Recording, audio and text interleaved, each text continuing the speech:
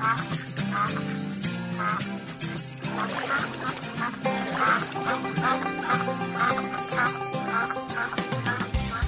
everybody, welcome back to Gone Outdoor Radio here on KELO and KWSN in Sioux Falls, KFGO, the Mighty 790 in Fargo. Scotty Brewer, Kyle Ager, Brewer Agri Outdoors.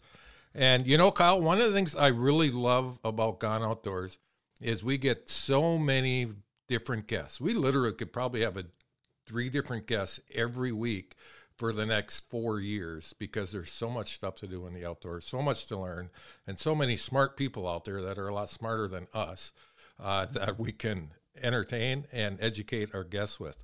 And this is another example of that. We have Brian Hosek, North Dakota Game and Fish Department. Welcome to Gone Outdoors, Brian. Thanks for having me. Good time of year. Busy, nice fall and busy outdoor season here. So. Oh boy, it has been a nice fall. And yeah, that means there's that many more people out in the outdoors, which is a good thing. You know, for decades, physical posting was the only way to post your land. For years and years and years, you know, you'd go driving down the roads and you could tell right away what was posted and what isn't. That's not necessarily the case anymore. Some people might consider it better. Some people might consider it not as good. But we also now have electronic posting. Tell us a little bit of background as to when North Dakota started electronic posting. Right. Yeah, that was a discussion. There was a long history with that for probably a decade and a half of legislative sessions. And really it was a discussion to presume all lands closed. And so that, you know, taking that traditional way of the physical signage and just presuming all lands closed, and what that would have really meant for the outdoors, for hunting access.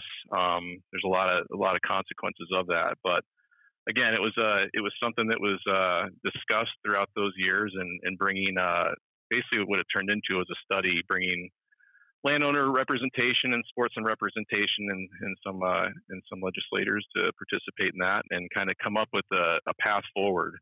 And so, yeah, it's definitely a big change. There's a lot of long history and changing history too with the physical signage. I mean, there was times where there were certain requirements to be on that sign. I think for the past many decades, it's been the first and last name was required to be on that, but that's something that's really a key component to posting, understanding the importance of that point of contact.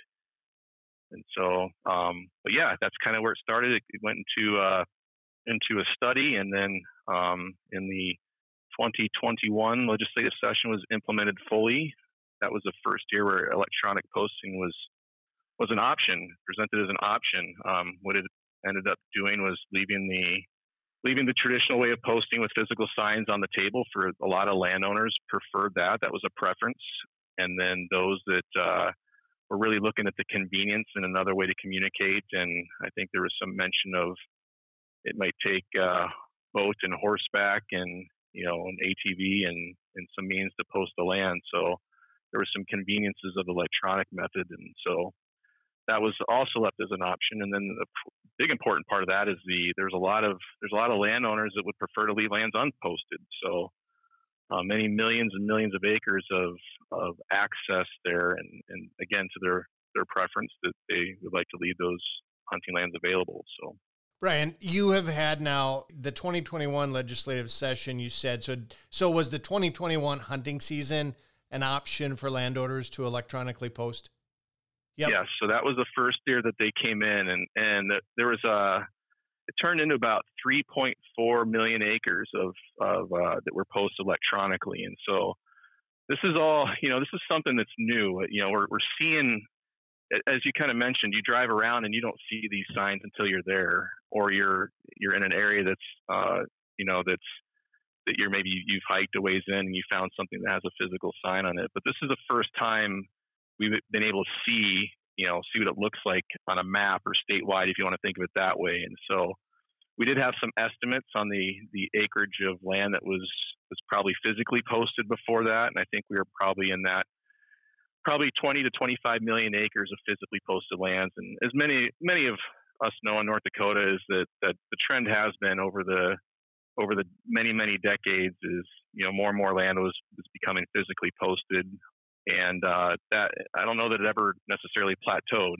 It was still trending upward. So whether that's just the difference in preference from landowner as that's handed on to the next, or probably numerous factors that, came to that conclusion. But yeah, it was just something that was continuing to grow. And so, yeah, I think that was the estimate at that time. And so not really having a way to see that, what it would look like statewide, but knowing that people are going to, that were physically posting in the past are probably going to move over to electronic posting. So you've got a couple of years under your belt now where it's been an option to do either, right? And what's the feedback been, both from landowners and from the hunter side? What's kind of the feedback been?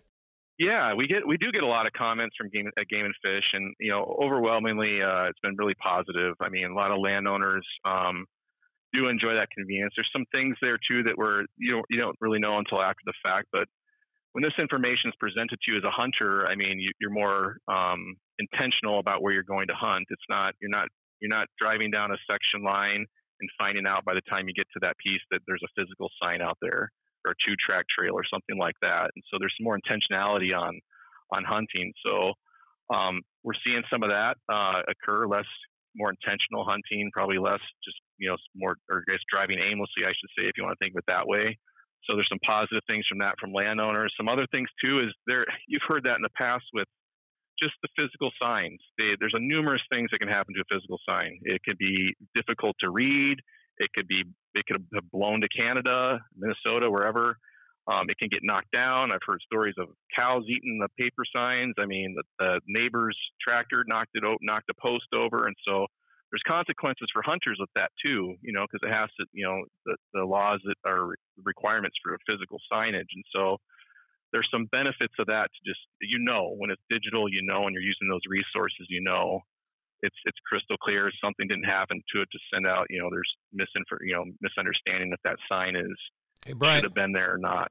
So we only got a couple minutes left. Where can hunters go if they want to find out what has been posted? Yeah, I'm assuming just the website. We have a lot of great resources on our website, and so there's some pros and cons of each. So yeah, visit our website. We have the digital tools with the mobile map applications. We have a few that we kind of showcase out there, and they have that built-in, which is really important, is the point of contact. Kind of, I like to describe it as the built-in white pages for us that know what white pages were. But that point of contact. And then there's others that don't want to use the technology. There's ways that you've used a plots guide in the past. Most have.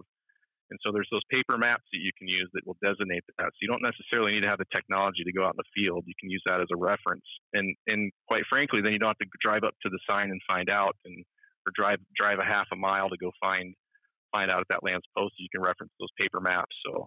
But yeah, go ahead. And I'm assuming that the landowner's information is on that website as well.